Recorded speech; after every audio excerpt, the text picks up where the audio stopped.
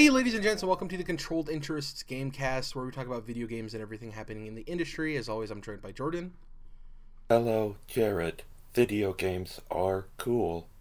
Unfortunately, no Dom this week. We'll have him back next week. It's going to be a fireside groove this week. So let's hop right into what we've been playing. For me, I had two major games I played this week, Celeste and Monster Hunter World. I don't want to get too much into the actual story of Celeste, because I know you haven't had a chance to play it yet, Jordan. But what I can say is, so far through the game, I think the high praise it's been getting has been justified, in my opinion. Platformers are one of my favorite, if not my favorite genre of video games, when I actually sit back and think about it. And this one, I think, just feels right. One of the discussions people have is playing platformers with a D-pad or a joystick, and that's one of the big divisive topics in like the platforming community. Is, there's people that are like, no, you only use a D-pad. If you don't use a D-pad, you're not playing platformers right. Personally, I have to disagree with that. Yeah. And the funny and interesting thing is that Celeste seems like it's a platformer designed for the joystick, not for a D-pad, because of the type of movements you have to do, and it doesn't seem like it fits well with D-pad interaction. Whereas you can make the argument with like Mega Man or like classic platformers that like the D-pad makes sense, and obviously it was designed purposely that way. With Celeste, can you do like a diagonal jump with the stick? Yeah. That makes sense, yeah. The power is like, her dashing power is omnidirectional, so you kind of have to be able to, have a little bit more precision in where specifically you're going, especially with some of the puzzle elements. And I just don't think it fits well with the D-pad. It's not so much like a, this doesn't feel right thing. It's like, I don't think the game would work right. You know what I mean? Yeah, when you get into that much range of motion and direction, then yeah, I think you kind of lose that rule of having to use the 4-direction D-pad, just because usually I would be in the camp. I'm actually like kind of a purist on that, just for myself personally. Like, you play your games how you want to fucking play them, but for me it's like, if I even catch myself on the stick, I'm like, no, what are you doing, man? Go back to the D-pad. But for this, makes total sense. Yeah, I think partially that has to do with the fact as well that, like, growing up, I played, obviously, Super Mario Brothers and a lot of those NES, SNES games, but I never owned one of those systems, so the primary control was never a D-pad. When I started getting into gaming, it was the PlayStation, and then the PlayStation 2, and then the Xbox 360, where they obviously do have D-pads, but a lot of the games focus more on analog stick control. So I think that's what it is, where I just feel more comfortable with it. And yeah, it's the thing, play how you want to play. But as far as Celeste goes, art style is beautiful. The music in it is really surprising. I didn't think this game was going to be one of those that has a fantastic soundtrack, and so far I'm loving it. The characters are interesting. I've only met a couple of them. There's some stuff with some specific characters that I don't want to get into because I don't want to spoil it for you, Jordan, but they do some really cool stuff so far. I believe, and I could be wrong about this, there's 3 chapters, and then there's like a epilogue. And I'm about halfway or maybe 3/4 through the second chapter. So I think I'm about halfway through the game. It depends on how long each chapter is, right? The first chapter was pretty short. The second one seems significantly longer, so I would assume by that measure the third one's going to be longer than the second. But yeah, having a blast with that. And I also played Monster Hunter World, which we'll get into when you bring it up. As far as what I watched and other stuff like that, I didn't really have time for anything else. I'm trying to think if I watched anything. I don't think so, but we have some movie releases coming up which are huge, because we have Black Panther, we have Annihilation with Natalie Portman, which looks super dope, and there's another movie coming out in February, and I can't just think of it off the top of my head, that I want to go see in theaters too. It'll probably come back to me. But yeah, what about you? What have you been playing? Just while we're on the subject, I do want to say there's a Netflix movie coming out next month. That's called what it Mute. is. Yep. Mute, is that what you're thinking of? And it is by the director of Moon, with Sam Rockwell, one of the most underrated actors in Hollywood. Moon is one of my favorite movies of all time.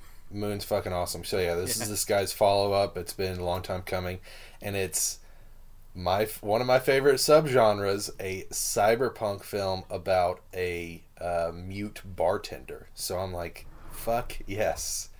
From a director I already know I love. So yeah, I'm very excited about that. And holy shit, I just realized how retroactively creepy Kevin Spacey's part is in Moon now. Jeez, that's fucking me up right now. Because it was just a little creepy, but now that we know that he's a creepy guy, it's like, fuck. Yeah. With the little emoji faces, I gotta move on. I can't keep dwelling on this.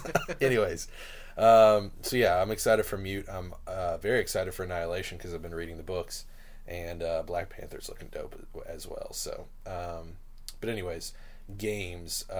Yes, played probably about 10 hours of Monster Hunter, and yeah, I'm really enjoying it. There definitely is some of that obtuse stuff that we were talking about, or that people were kind of murmuring about that had already played the series. Like, you know, just get ready, bring your big boy pants, I guess. Similar to some of the stuff I was talking about with Neo, where there's just layers upon layers to certain systems that may or may not need to be there. Some necessary, some not so much. But nonetheless, it's fun, and I do love a good monster hunting game, you know, Bloodborne, The Witcher, stuff like that. And yeah, I think the combat is probably my biggest gripe, because it's fun, but I mean, you walk into that game and you already have one of each type of weapon. And there's probably like 15 types, Jared, you think? Yeah, I would say so. I mean, I'm new to the series too, so I'm no expert by any means, but like going through the menus and starting the game, yeah, I would say about 12 to 15. And I think the customization there is figuring out like what specifications you want to upgrade into, right? Yeah. Yeah. There's just and I mean, I love good variety, but I think it would be a little bit better if maybe you started out choosing between 3 to 5 weapon types, and then within the first 10 hours you have all 12 to 15, but you've kind of gone, because that's basically what I've had to do, just like for myself, is like, you know, just break it down one weapon at a time on a mission, and try to get familiar with them, because they are vastly different in between. So and then that leads into the combat control scheme, which is just a little wonky for me, because you have certain attacks that, like, for example, you have certain attacks that you do just with the face buttons, but then they're modified if you're holding down the R2 button, and then you know, you can't just, like, for example, if you, here's a big complaint. So when you kill a monster and you're ready to loot it, you can't, this is not the complaint, but you can't loot it until you've sheathed your weapon, right? Yeah. And so that's just like a stop and go sort of thing. But the big complaint here is that if you don't loot monsters quick enough, it'll just fade away and you can't loot it. You just lose that loot. So, like, if you have 10 are they Jagras? Jagr Jagra, yeah, something like that. And they're like, so like there's a group of 10 of them, maybe 8 or 10 of them. And so yeah, you get to start and fight in one and you kill him, but then by the time you're done with all the other monsters, he's just faded away and you lost out on his loot for no fucking reason. So you either have to like chase him away to a different spot and then come back, or you just kind of have to like hope that they don't attack you while you're trying to loot their buddy's body. And so that's just fucking stupid, if you ask me. There's no reason why that should be the case, regardless of what series we're playing. It doesn't matter that we're new to this series. That's just fucking stupid. So there's some stuff like that throughout, where I'm just kind of like, I don't know, man. I don't know about that. That's a weird decision. But for the most part, once you start getting into the combat and you start, you know, messing around with a few different weapons, you can definitely get a hold on it, and you can start to feel comfortable with it. So then besides that, I do really enjoy the environments that you're going into, and kind of exploring them. It's not really open world, but they kind of just for example, you start out taking missions in this one sandbox. So there's like a hub world, and then there's this sandbox that you keep going back to. but it's big enough that you're just go into different sections for the individual missions. But then I would say my complaint on that is that even when you're playing those specific missions solo, they have a time limit on them, and that can get annoying because this boss, not really a boss I guess, but this bigger monster that I just killed, the Puke was difficult to find. I actually spent the whole time of the mission just running throughout the entire sandbox trying to find him, and didn't, and the time ran out, so I was kind of frustrated there. But yeah, there's just some obtuse stuff that I'm not too fond of, but other than that, I'm definitely enjoying my time. So could I give in my thoughts with, because we're both new to this, and I think that maybe you fall in the same category of me. Like, on paper, this should probably be a series that you'd be super into, like hunting big ass monsters with cool weapons, right? Yeah. I do think there's some stuff that's obtuse, and I think it's coming from a place where, though this franchise has had success on handheld systems and obviously some console releases beforehand, way back when, it still seems like a series that's very rooted in its Japanese origins, and I do think that there's some things that they have to maybe tweak for Western audiences. And I'm not saying, cater to the Americans, but, like, I mean, to the world in general, of, like, things that I don't kind of work better in video games nowadays. And, I mean, I want to start on the positives first, I guess. Or maybe I'll start on the negatives and get those out of the way. I do agree with you that I think that to some people, throwing everything at you at once is really cool, and it's like, oh, trial by fire, learn. But, like, even in Dark Souls, and, compare everything to Dark Souls, but even, like, Dark Souls, you only have a certain amount of weapons at your disposal at the beginning, and it makes you learn those, and you kind of have to go out of your way to get other weapons. With this, they just kind of throw all of them at you, and you're like, here, figure it out. As much as there's a bunch of text boxes for tutorials, it never explains to you if 3 stars means the easiest or the hardest weapon. Right. You know what I mean? There's no explanation there. So I'm looking at a 2-star weapon, and I'm like, well, does this mean it's on the easier side or the harder side? I don't, you know what I mean? Because I think it's a 4-star system. And on top of that, just about every 5 minutes when you're starting out the game, you're reading another one of those tutorial boxes, and it's a lot of fucking information to take in, even for someone that's used to playing complicated video games, even for someone who's intelligent, stuff like that. Like, you're still going to have some information overload on that. Yeah, and I do think this is probably a series that if me and you, I mean, we're already kind of deep into it. I think if we deep dive into this game enough, it'll get to the point where we learn this game, and then whenever the next Monster Hunter game comes out, we'll be more comfortable with it. I do think it is one of those things that you kind of build on, and it's the hardest thing is getting into it. I'm trying to think of the other negatives I have real quick, because I do have a couple more. So I do like the free roam, and I do agree with you that having time missions for a solo experience just doesn't make sense to me. That's like a weird, like, artificial padding, in my opinion, of, like, you have to complete it in this time. If not, then you have to go all the way back and accept the mission again or restart or whatever. It just seems like weird artificial padding for single player. I understand why you do it for a multiplayer aspect, because I think it's a little bit more competitive that way, of forcing people to complete a mission in a certain time frame, right? And it also gives people, like constraints for, if, like, hey, I'm only online for half an hour. Oh, this fight takes half an hour at most. We can get it done no matter what, or fail. Like, it's a deadline stop. For single player, it doesn't make sense to me. I agree with you on that. But I want to get into the positives, because I do have some negatives with this game, but I think overall I am starting to... This is a game I want to fall in love with. I don't think I love this game by any means now, but it is a game that, like, I see a lot of roots in it of, like, man, I could really fall in love with this game if it clicks, and I'm just waiting for that moment when it clicks. I'm in the same boat. And also, real quick, on the time limit thing, if you run out of time, you still keep, like, if you've been looting monsters, you're still going to get to keep that stuff. So that's, at least, they don't just, like, rip that out from under you. Yeah. And the next thing I want to talk about is, I'm positively framing it, but it is a negative of, like, I think some things are overly complicated for no apparent reason, but it's a really cool system. So this game, it's called Monster Hunter. You're hunting giant-ass monsters. Super cool. They have, like, an ecology department and a botany department where they want you to go out and find these plants and these smaller animals that you don't even hunt, because there's herbivores, there's carnivores, there's omnivores, but there's also, like, you can fish in the game, which is really cool. And one of the coolest things about this game is it's not like a Minecraft or something where you put your rod in and then you get a bite and you pull it out, or Animal Crossing, you don't know what fish it is.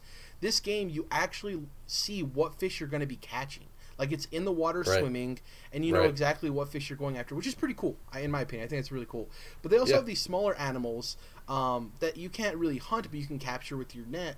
And a lot of this rewards you the points you can use, and you return back to base and you let them know what kind of animals you've caught or found. So that's one thing I haven't done. I haven't done that or trapping anything yet. Yeah, I haven't trapped anything either, but I've gone out and I've caught stuff. And there's actually, one of the cool things is there's, I think, 5 achievements, so 5 trophies, I would assume, same thing. One for each of these, like, ultra rare little animals. And they're not animals you necessarily hunt, but they're animals you find at certain locations. So there's a relicanth, which is like an ancient fish. It's actually based on a real life fish. There's like this Hercules beetle that you can find on a tree.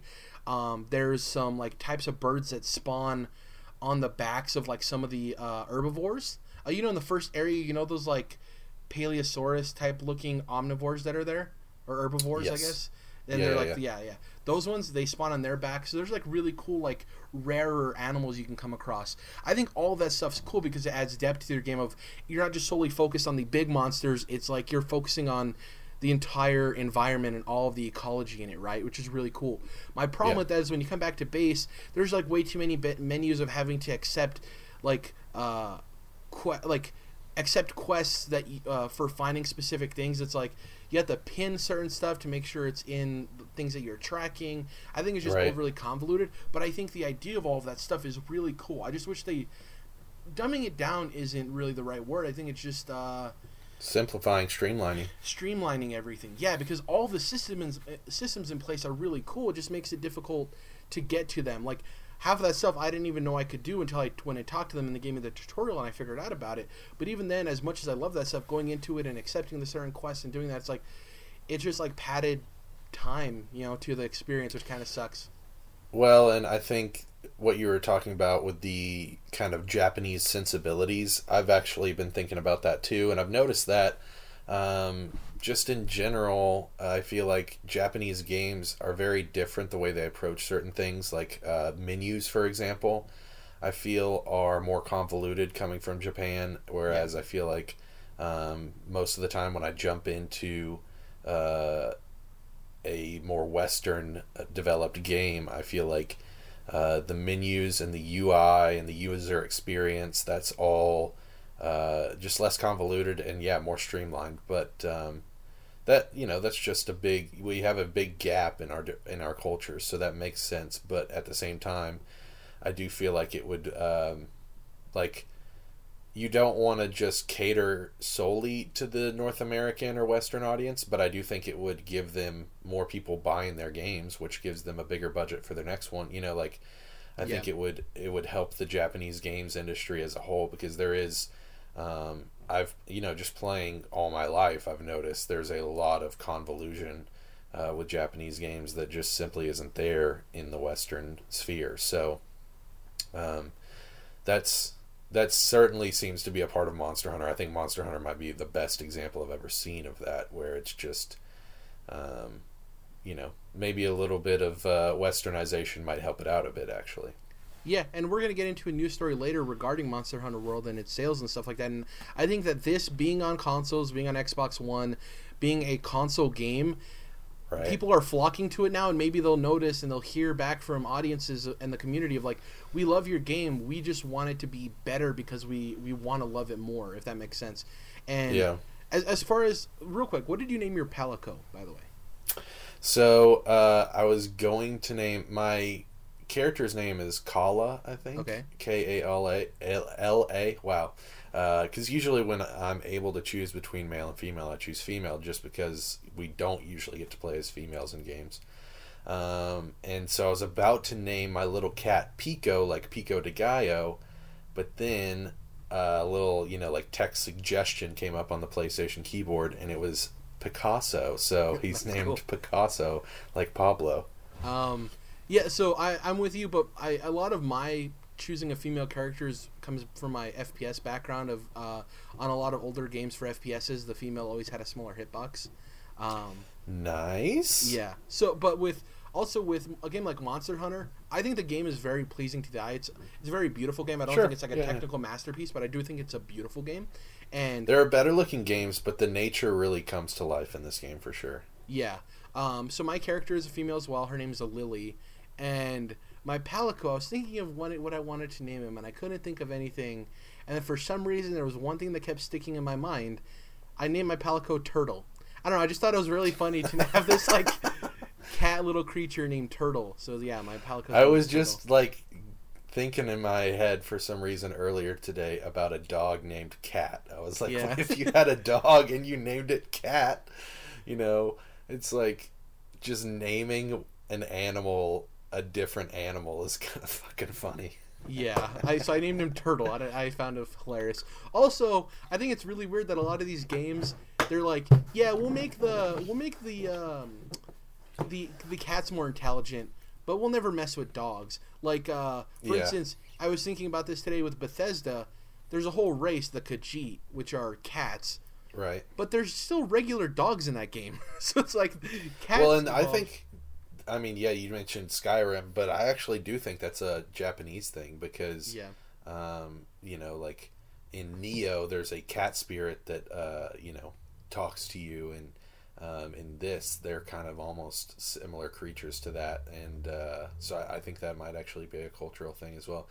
But speaking of kind of along this line, when they're asking you for their name and the characters are like getting up in your face, this game has some of the worst lip syncing I've seen in years. Yeah. In years. It's god awful. So, and entering the game, I heard about that, and I'm actually rolling with... I know the Japanese stuff isn't perfect either, but I'm rolling Japanese audio, English subtext. Ooh. Yeah. Yeah, and then, of course, you got a fucking, you know, silent protagonist, which I'm getting really tired of in video games. I just think that's stupid at this point. Like, Link needs to fucking talk. You know, Monster Hunter, I need my character to talk because it's just fucking weird when someone, you know, says a paragraph to you and ends it with a question, and then you just, like, not in this game, but you just hit a text response, and then they just answer, but you don't actually say anything. It's just, we're fucking past that. Record some lines, please. I think you can get... I agree with you. I really want voice characters, too, in almost all games. But I think you can get away with it easier if you're a Japanese company than you are a Western company. Oh, yeah. Because, like, look, like, Mario doesn't talk. You know, even Dark Souls, that series doesn't have voice That's characters. a whole other thing, yeah. Yeah. Because they don't even animate the like lips Monster or Hunter. But I want to get to the combat. I agree with you. It's kind of weird in some instances. But I do appreciate that what I've found so far is in your own little home base that you have, you can, you know, switch to the weapons, and they have a training area there. You can talk to the Palico home taker or caretaker.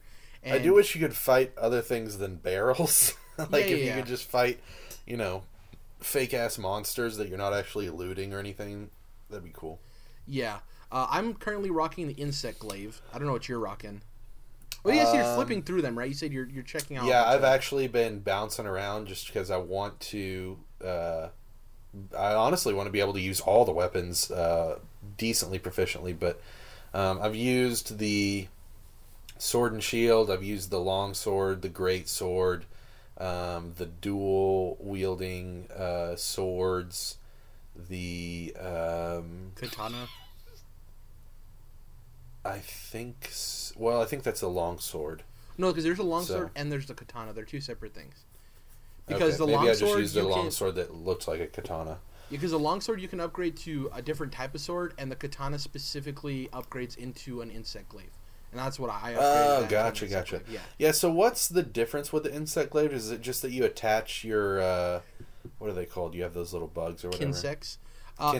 Yeah. Once again, this is coming from a novice in it, so please forgive me if I get anything wrong. Anybody who's listening is a big Monster Hunter person. But from the reason I chose it and the reason it sounded cool to me is because so you have this the spear that you use to attack and stuff like that, but it also allows you to air dash essentially. So you can mount the monsters and do crazy damage, more damage. And the big plus minus there is the insect glaive isn't as strong as other weapons. It's a little bit quicker, but you don't do as much damage. But you get to mount them, and mounting does a significant amount of damage. You can down the creature and stuff like that. But the other thing it allows is the Kinsect. So basically, each one has different abilities depending on obviously the Kinsect you get, and you can upgrade that specifically to its own thing. I haven't read. I don't understand if it's like a mechanical thing or if it's an actual bug. I don't remember, or maybe it's just like an augmented bug. But you wear it on your wrist, and it can do different things for you. Some of them release poison. Some of them grant you health. Nice. So they do different things. And from what I've seen and the way I use it is, if you hit right trigger when using the insect glaive, the insect will come out and pop these little like clouds of energy or whatever, and depending on what the Kinsect is known for, it'll do that specific thing. And for me, it seems like it releases a purple cloud and it does additional damage for mine. So it'll pop out these purple clouds, and I kind of just lure the monster over to these clouds. I hit them while swinging at the monster. They explode and do additional damage.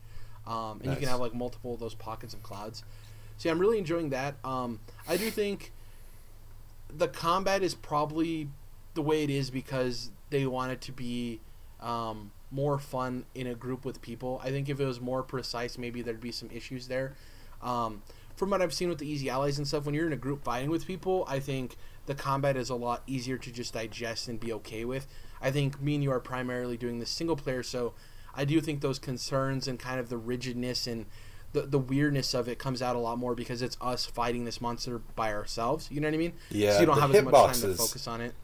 The hitboxes have been weird to me, specifically your characters, because it's like I'm rolling out of the way and like this dinosaur's like running at me, like charging me, and I'm like, whoa, he didn't hit me at all. Why am I getting health taken away or whatever? Yeah. And so yeah, the hitbox is a little weird, but it's not nearly as difficult as, you know, a Neo or Bloodborne, a Souls game, because I'm just not getting nearly as much health taken for a hit, and also you can just craft potions pretty freaking easy. So yeah. That part is probably better just because of how complicated it is. It'd be annoying to have to like go back to the hub world and all the stuff that you're trying to figure out that we've been describing.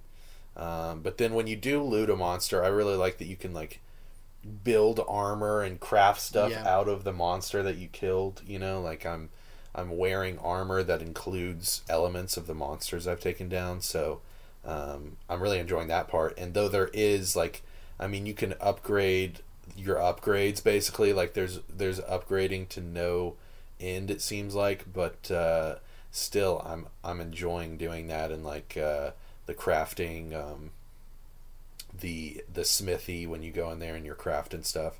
I really enjoy messing around with that. So yeah, I've got, you know, plenty of positives to go along with my complaints, I'd say. Yeah, before we close out and hop into the news or actually finish hearing what you've played and stuff, because I don't think we got to the end of that.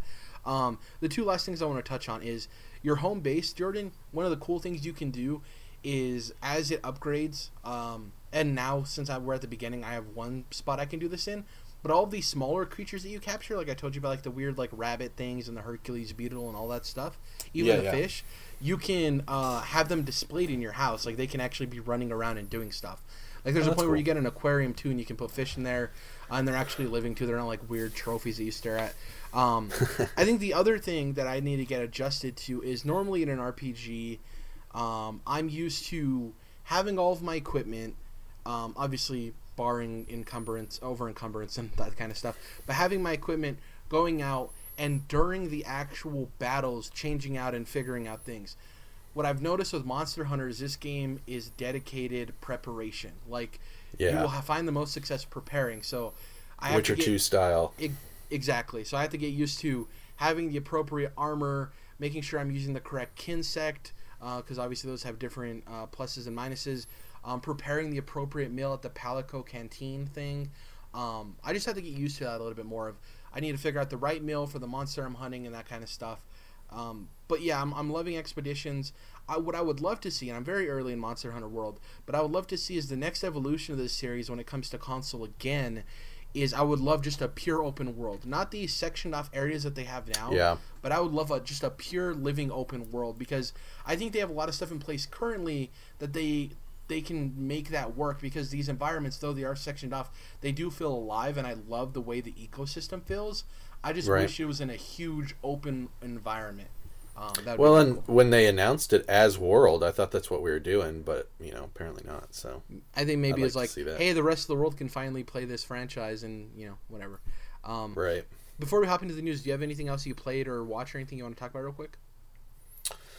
Let's see. I didn't really play anything else. I did. I started watching the first episode of an Amazon series called Britannia, which is like about Encyclopedias. It's Britannica. Yeah, it's about Britain, like in this is like before.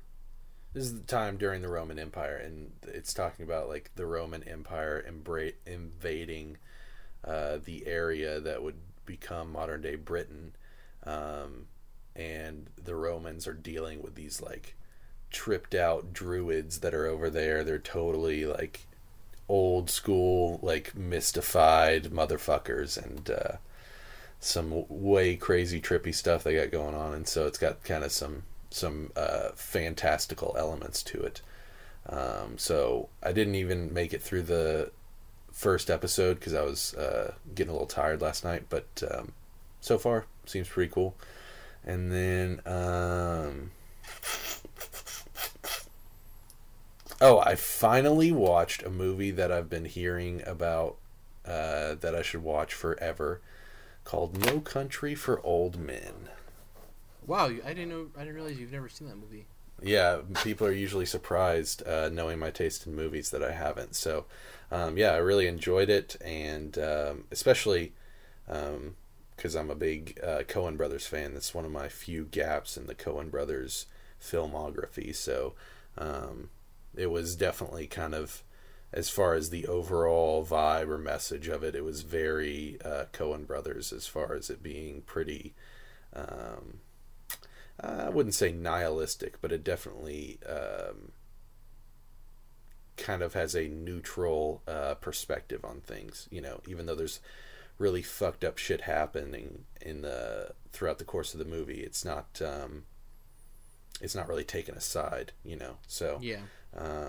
Crazy film, definitely worth a watch, and really great Western if you're into that stuff, neo-Western. So yeah, really enjoyed it. Javier Bardem in that movie plays the second best live action Joker behind Heath Ledger, in my opinion. Like some of that stuff he does, because like the whole coin flip aspect of it and stuff. Obviously, I'm not saying it's directly Joker, but it's just like a joke. I really like. It could be, like you could see how it could be easily pivoted to that if he was playing the Joker. Also, they've got Two-Face. I think. Yeah. I think that's the only true Western that they've done, but they're actually working on a Western anthology series for Netflix coming up, so I'm excited about that. And my friend does film stuff actually out there in New Mexico, Jared, and he was working on a set next to where they were doing their series, and actually got to work on their set because they needed some extra people, and so he got hired on for a couple days or whatever, and so got to work on the Coen Brothers series. That's really cool. Yeah, so I'm excited to see that. So we talked about Monster Hunter World. Let's actually talk about some news regarding the game. This comes away of IGN. Shabana Arif writes, Monster Hunter World, 5 million copies shipped in 3 days. Which is insane for the series, obviously. We're part of that. We both purchased the game when it came out the first 3 days. Well, I'd assume anyways. Well, I stole a copy from GameStop, so, yeah. Assuming makes an ass out of you and me, Jared. And the crazy thing is actually the gaming industry veteran from Japan, Hirokazu Hamamura, predicted that it would sell 10 million units worldwide long term, because it's also coming out on PC this fall. But to already have it sell 5 million in 3 days on console is kind of insane. I think it's blowing out their predictions, which is super cool.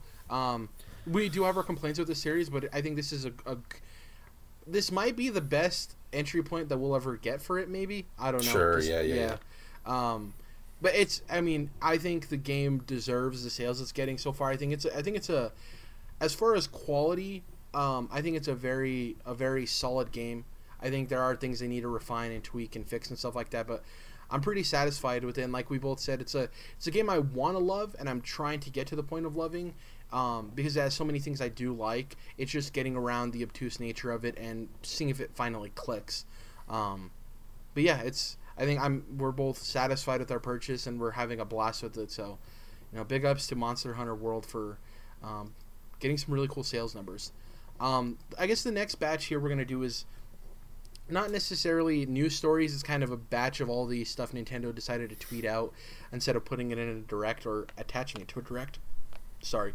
So the first bit is that Nintendo has sold 14 million Switch units to date, which has already outsold the Wii U's lifetime sales.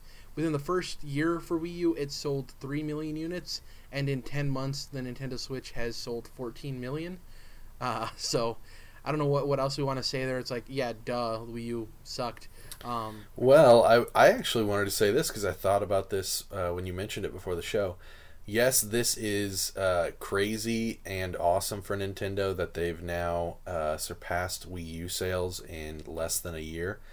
The crazier part about it, Jared, is think about during year 2 when it catches up with fucking Xbox One. Yeah. That's going to be fucking insane. Yeah, and I mean, it also has what it has going for it over Xbox and even PlayStation is that it is also a handheld, and I think that's an easier digestible purchase, especially for parents, so they don't have to worry about them. Exactly. And the other part of this, too, is that to date, Super Mario Odyssey has sold 9 million copies. Jeez, man.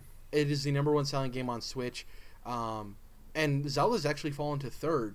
And this is kind of the thing we should have known about in seeing the writing in the leaves, is that Zelda's never really moved units on its own. It's never been one of the best-selling franchises for Nintendo. Obviously, Mario sells like crazy. So the top-selling game on Switch right now is Super Mario Odyssey, then it's Mario Kart 8 Deluxe, and then it's Legend of Zelda Breath of the Wild. So yeah, that makes sense to me. Yeah, that's a lot of copies sold, too. 9 million copies. That's crazy. For a game that came out in October, the end of October. Yeah, and the attachment rate, too, is just fucking insane there. Yeah, it's funny because like we were saying like, oh man, the attach rate for Legend of Zelda Breath of the Wild was crazy when it first came out, and I was like, oh, there's like 2 million Switches and 2 million copies of Zelda or whatever, but now it's like there's 14 and 9. To me that's more impressive personally than 2 and 2. Sure. You know, as it grows and it still is, that's crazy. The vast majority of Switch owners have Mario Kart or Mario Odyssey. The vast majority of a large group. So yeah, that's pretty fucking awesome. It's insane. The next bit here that Nintendo tweeted out is that there's an app coming before the end of the 2018 fiscal year, which would be March 31st, 2019, and that is Mario Kart Tour, which is a mobile app. They literally gave no information. We don't know if this is a game. We don't know if this is a companion app. My personal opinion is that if the deluxe edition of Mario Kart came out last year, this by the end of March 31st, 2019 seems way too late for it to be a companion app. I would almost assume that this is just a Mario Kart mobile game, right? Yeah, I think it's Super Mario Run for the kart series. Exactly. Yeah, where just maybe you with a kart game you're only ever turning one direction for the most part. I guess with kart it's different, but like tapping the screen to turn, or you know what I mean? It'll probably be like a set acceleration or something. I don't know. Yeah. We'll see. But I doubt this is a companion app. The fact that it's called Tour 2, it's like, well, yeah, mobile devices can go anywhere, so it's like touring, you know. Right. The next bit of news, Nintendo had announced that the online service is launching September 2018. It's going to be $20 a year. We already knew that. That's not any new information. I also wrote down here, do we expect more at E3? It's coming out September 2018. We know nothing about it except that like apparently we're getting a NES game every month that we're subscribed to it, and they haven't specified if it's like a rental though, right? Exactly. Yeah, you download the game and play it, but then when that month's over, it switches to a new game, so you no longer. Weird. Very weird. Obviously, it's a Nintendo with online, so it's not going to be perfect. Yeah. We don't know if this is going to include some type of achievement system. We don't know if this is going to include updates to the eShop. We don't know if this is going to include Virtual Console. So I'm assuming we're going to see more at E3, right? Would be the proper prediction. If they're giving a date on this, they're hitting that date because Nintendo really doesn't delay. They're one of the companies that when they announce a date, they hit it. I think. Well, yeah, they didn't necessarily give a date the first time, but they said it was supposed to be out last year, so they delayed it pretty fucking hard. And Man, if we get to the end of the Switch and there's been no real virtual console, even if they call it something different, that is going to be the biggest disappointment. I mean, a massive letdown. So that's what I'm hoping for from E3. Like, yeah, the online service is coming, and with it, you'll be able to download, this, and GameCube games. We're adding that to the library. Like, fucking come on, guys. Yeah. Well, it's funny, too, because, like, the Switch is the one console where I don't really care about playing with people online, but I do on Virtual Console, Yeah, Like, I don't care about playing, like, yeah, Mario Kart and stuff, cool, but I don't really care too much about playing online. Like, with the Switch, it's, like, single-player Nintendo games for me, and then the only multiplayer games I'm really into with Nintendo are Kart and Smash. But other than that, it's, like, I like it to be my indie machine. Indies aren't really multiplayer, I don't know. It's very weird. Right. I want the achievements and the virtual console more than anything. There's no Destiny game with squads and fire teams or anything like that. So, and the last bit of news isn't gaming related, but it's still interesting. Nintendo has confirmed that Illumination is making the Mario movie, and it's currently in development. If you're not familiar with Illumination, they're responsible for the movie Sing, Despicable Me, and Minions. I'm okay with this. I've seen some hot takes online, but I think Illumination can do this justice. We talked about it before the show. I think their animation quality is fantastic, and yeah, I think this will be really cool for kids. I have a nephew who loves Mario. He loves the Minions because Minions aren't made for adults. That's one thing people have to understand too. Everyone's like, the Minions suck. It's like, well, they weren't created for you. But my nephew loves the Minions and he loves Mario, and like, I think it's just going to be super exciting for him when this movie's in theaters because he absolutely loves Mario, man. It's going to be awesome to see it on the big screen. So I think it's cool. Right. Yeah. Can't wait. And I guess the closing topic, the thing we're going to talk about, the primary thing, as of recording this, we're recording this on February 1st. We have a day for Red Dead Redemption 2, nice. Which is crazy. I kind of woke up this morning, I checked Twitter, and Rockstar's tweet was right there at the top of my Twitter feed. It's just Red Dead Redemption 2 is coming October 26th, 2018. A lot of people were like, oh man, that sucks that this game got delayed. But another thing we were actually talking about before the show is I said this game was scheduled for spring 2018. We were already entering the beginning of February. I highly doubted this game was coming out before June. I actually anticipated that this might have been the screw E3 game. There was Last of Us and a couple other games. And I could totally see Rockstar being like, we don't do E3, so we're just going to release our game when all of you guys are at E3. Just deal with it. Yeah. October 26th, though, I want to talk about in terms of what this means for the rest of the industry and for you personally, Jordan. Is this a good date for you? Do you think this is a good time period? Yeah. Is it a Tuesday or Friday? Do you know? Let me check on the calendar real quick. You can start chatting about all the other stuff, and I'll fill you in on that. Give me 1 second. I think, yeah. I mean, I like those Friday. Okay. Well, first of all, I love a Friday game release, so that's awesome. But then also, I really like when we're talking about these big fall releases. I like the September, October games a lot more because November just feels a little too late in a sense, even though it's not, because that's when the biggest of the big usually come out. Even though this is one of them. But your Call of Duties, your Battlefronts, you get what I'm saying. And so yeah, I feel like September, October is a really great spot for me. I'd love to see more games in the summer. Obviously, I've mentioned that before, but yeah, October's a cool spot. It's weird because last year we had the big October 27th, right? Because we had, what was it? It was Mario, Assassin's Creed Origins, and Wolfenstein 2 all come out on October 27th. And now a year later we have October 26th, which that's how years work. It's going to be a different date on that Friday. Is Red Dead Redemption 2. Currently, as far as the schedule, we only have one date. We have two things we can expect in October. Battlefield, because the recent earnings call, EA actually talked about their Battlefield game is releasing in October. We don't know what. You got a quick predict for that? What day it is? What kind of game we're talking? Well, speculation and rumors suggest that it's Bad Company 3. I knew that. Yeah. You think that's going to be the case? Yeah, that's probably a good assumption there. They probably don't want to head back into a primary Battlefield game. But one of the interesting rumors on top of that is that during the conference call, EA made it a point to talk about maybe incorporating a Battle Royale type mechanics into Battlefield. So I don't know if that'll hit this game because it might have already been in development. It might be too late. But he even said it might not even be a whole game. So I wonder if they would have a small team push to the side and take the Battlefield 1 engine or whatever, Frostbite. Right. Or is it Frostbite? Yeah, it's Frostbite. Yeah. And just make a standalone thing you can buy for like $30 for Battlefield Battle Royale, which would be interesting. And the other, what else? They've never done like a futuristic Battlefield, so it'd be interesting to see what that would look like. Yeah, but people have checked the traction on them going back to Battlefield 1, and the numbers were insane. So I don't know if they'd, and also the way that Call of Duty handled future stuff, and people kind of got turned off by that real quick. I think that honestly, maybe Battlefield's niche is just constantly being the one that goes back to the past and history. Maybe, and because it is a slower paced game than Call of Duty, so I think those eras fit it better.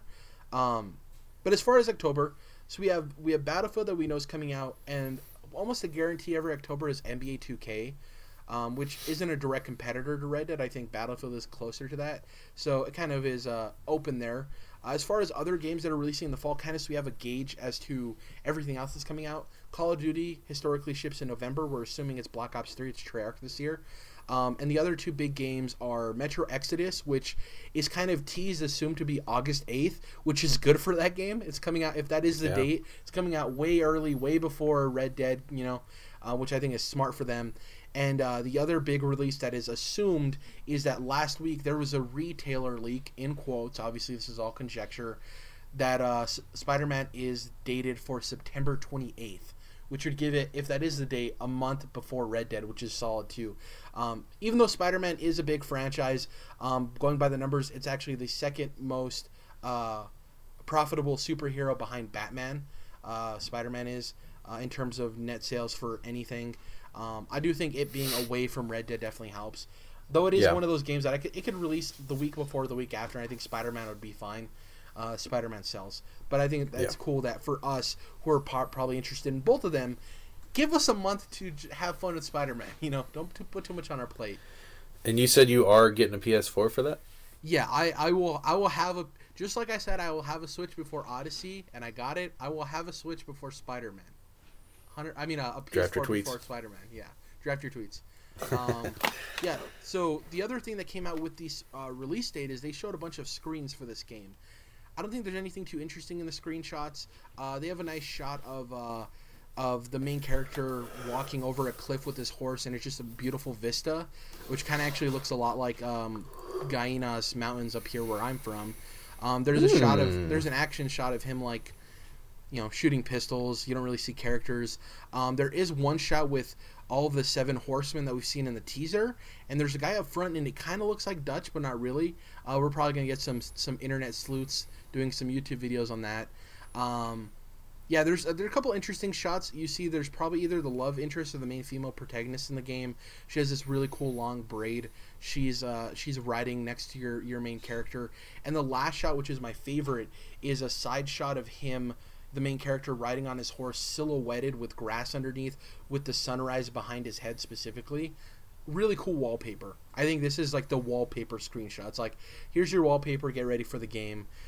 If you clicked on the YouTube video, it's the image that I'll be using for the thumbnail as well. Just really beautiful shot. Nice. Yeah, I don't know if there's any much else to say.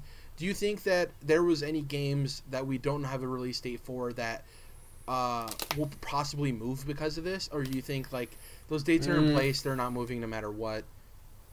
It's possible. I guess, do we know that there's not an Assassin's Creed coming this year? We don't know that. As far as the big boys, let's see. We don't know if there's an Assassin's Creed game, which is a very solid question. Because those are always October. Exactly. We don't know if there's a new Assassin's Creed game. They haven't really confirmed or denied that. And what was the other big game? Obviously, Anthem got delayed. And as far as other big releases, I can't think of anything. Let me go through the list here real quick, and we'll see if there's anything that isn't dated that could possibly take up that time. Assassin's Creed, obviously. I'm going through the list here, just trying to figure out if there's anything. Crackdown 3 won't even compete with it. Not even whatever. That game can release whenever it's going to find its audience, or it won't. So I don't think that's too worried about when it's releasing.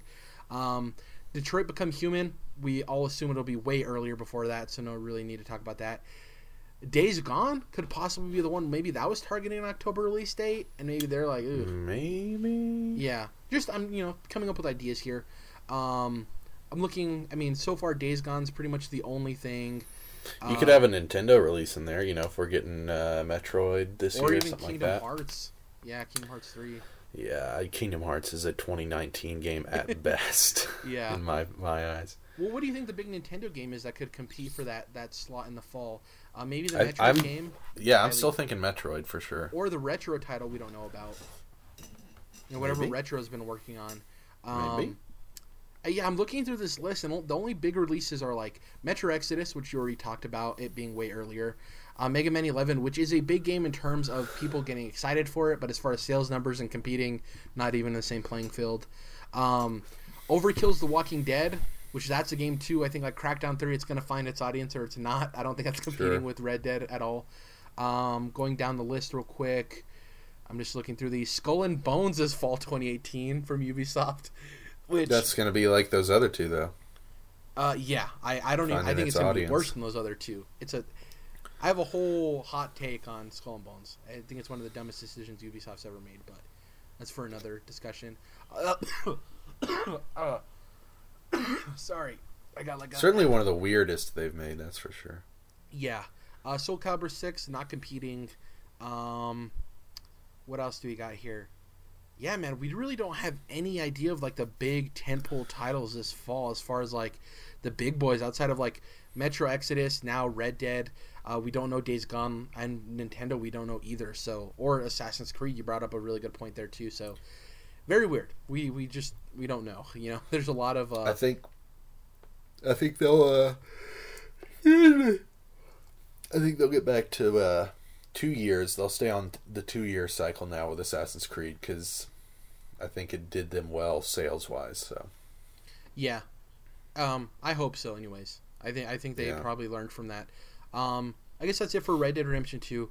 Let's just hop into what we're going to be playing next week. So for me, I'm going to be playing more Celeste. I'm going to try to finish it in the next week.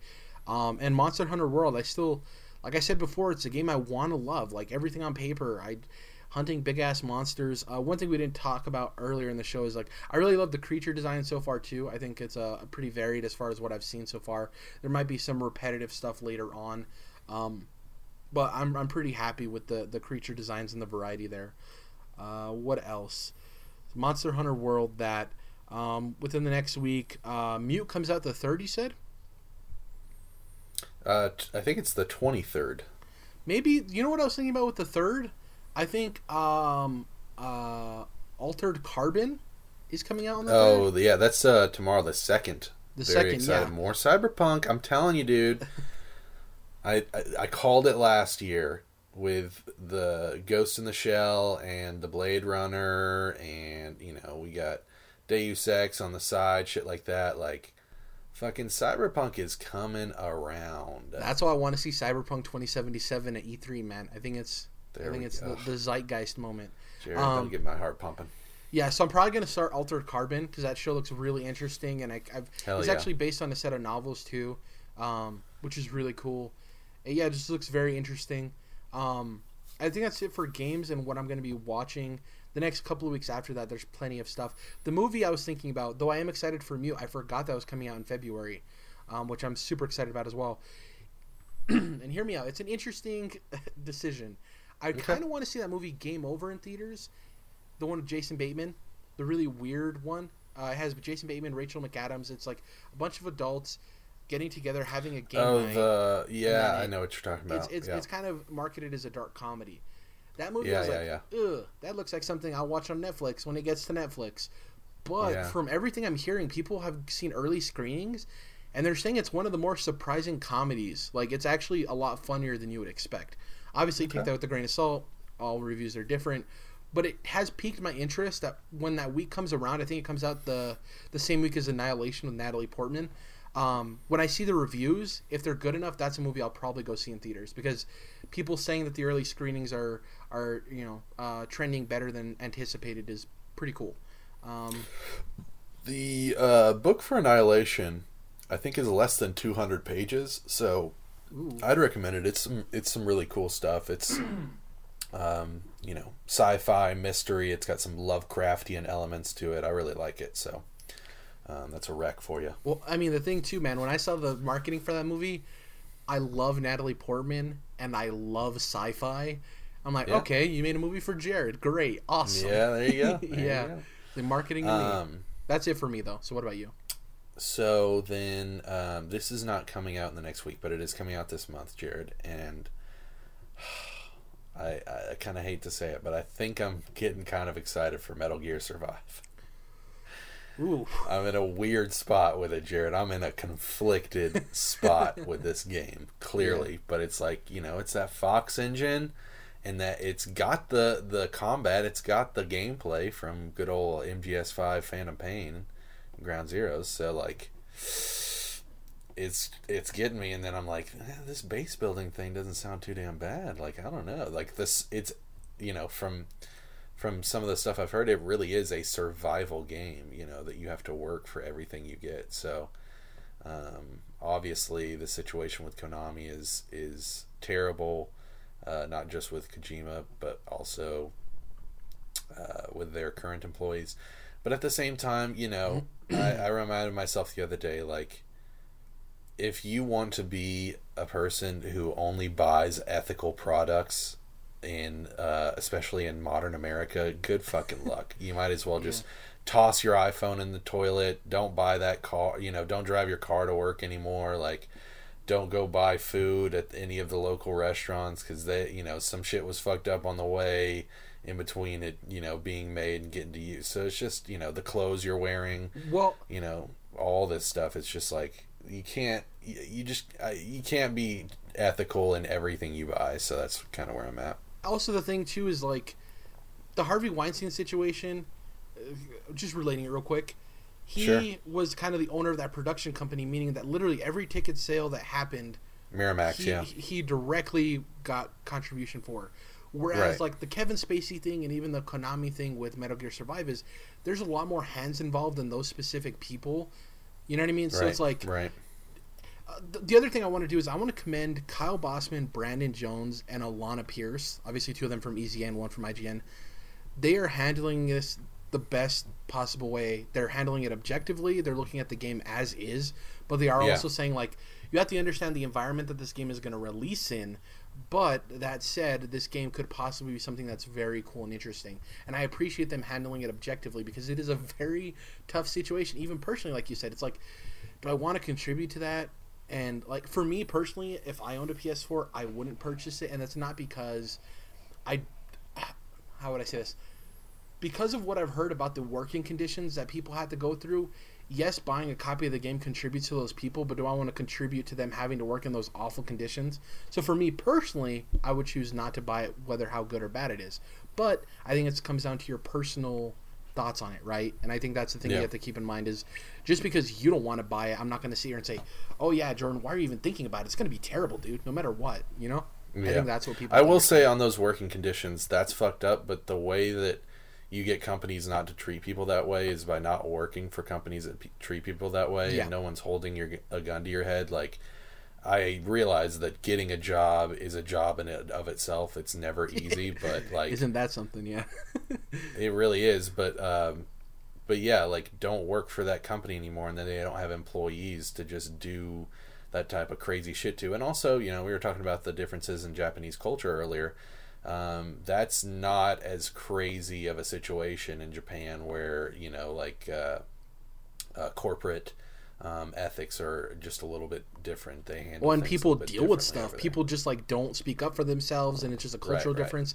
There's a reason. There's a lot of reasons why Japan is one of the leaders in suicide is because of that type of stuff. And I hate to turn it so dark, but I am interested in the fact that you are interested in this game in the very slightest, or even a little bit, which is cool because that's an experience I want to hear about. So and the objective point of view that Brandon gave on the latest Easy Allies preview was one of my. I was already thinking about it, and then that kind of pushed me over the edge because he was just like talking about the merits and complaints he had with the game, as opposed to being like, well, let me tell you about this Konami situation. You know, he's just talking about the game in itself. So yeah, that's led to some of these thoughts. And then, yeah, you know, I'm a huge Metal Gear fan. I love that gameplay from MGS5. I'm totally cool with the fact that it's like an alternative story and isn't, you know, Snake, even though I think it would be fine if they continued like mainline Metal Gear games, because I think that for one, I'm sure there's still a lot of people there that worked on those games. It's not just Kojima. And besides that, I just think that there's enough like fans of that game that would be working on it, that there's just people that understand like what he was going for. And it is so fucking crazy that, you know, it's almost hard to fuck up in a way, because like, I mean, there's shit that he put into that series that's like, you know, jumping the shark. So I'm not too worried about anyone else jumping the shark, I guess is what I'm saying. But yeah, I think we'll have to see, but I'm leaning towards a yes on that one, especially when it's $40 too, you know. So yeah, so we'll see. I'll probably end up waiting for reviews though on that one, not a pre-order situation. But yeah, at least you don't have to worry about it being too weird. Yeah. The optimist in me too likes to believe that, you know, the more likely thing is that Konami was like, this game was already in production, let's just get it out, whatever. But the like super optimist in me would love to think that Konami was like, hey, we're done with Metal Gear, we're done with video games, whatever. And that core group of people that did work on it, that did work with Kojima, were like, no, we have faith in this game. Let us put out this last... If we're not going to do any more Metal Gear, let us at least put out this last thing, because we have faith in it being successful. And that'd be really cool if that was the case, right? Of this core group of people that are like, no, we love Metal Gear. We know how to make a good Metal Gear game. Let us finish this project, you know? And obviously here's that's the probably thing. not the case, but that would be cool. So everyone's, you know, down on this, and especially like Kojima fans and you know, Metal Gear fans are talking shit on it. If they took those fucking cutscenes that are trapped in that goddamn pachinko sheen and made a full-on MGS3 Snake Eater, the best MGS game besides MGS5 remake, and it was titled just what I said verbatim, then people would shit bricks, and they would be, you know, falling all over themselves to go buy that game. So I just think the only reason you have so many people, you know, getting on their high horse, not that you're on your high horse, but there are people on their high horse about this, is because it's not necessarily the Metal Gear game that they're looking for, so they don't care about not playing it, you know. Yeah. It's easy to say, like, oh, I'm going to boycott this when you're not actually super invested. But I'm telling you, dude, if they did that, like, oh, people would be all over that shit. So I'm still holding out hope. Please tell me you didn't just, you know, remaster all these gorgeous fucking cutscenes in the Fox engine for a fucking pachinko machine. Yeah. Well, I guess that's it for episode 86 of the Controlled Interest Gamecast. We'll have Dom back next week, and we'll be chatting it up. Also, stay tuned, because Ian Hink is going to be on the podcast in February, too, which is really cool. No shit. So that's going to be awesome for him to come back in. We might probably end up talking about Monster Hunter at that point, too. We'll probably have more time with it, and I know he's currently loving it, so that'll be awesome. But yeah, if you can, please subscribe to us on YouTube if you're watching us through the video form. If you're listening to us on iTunes, please give us a rating and let us know that we're doing a good job or a bad job. Leave a review, whatever you feel. The reviews help, period. Give us your honest opinions on that so we know how to correct the show and make it better for you guys. And if you are listening or watching on YouTube and you haven't gone to iTunes, if you can go to iTunes and give us a follow. Even if you don't listen to podcasts or our podcasts on iTunes, that definitely helps as well. We are on Twitter. I'm at Jared _. Jordan is at Mellowmodus. Controlled Interests, we tweet out all of our latest video uploads and stuff. So if you can, go to Twitter and type in CTRLINT. It's Controlled Interests abbreviated. And yeah, look forward to some more stuff that's coming out in the next month. Our new series is coming out. So. While you're on Twitter, sorry to step on that last little promo, Jared, but while you're on Twitter, why don't you go ahead and just follow Ragu Bagu Vids for me? Follow Ragu Bagu Vids. Yeah, the homies. The homies. Sure, yeah. That's pretty much it for this week. We'll catch you guys next time. Bye.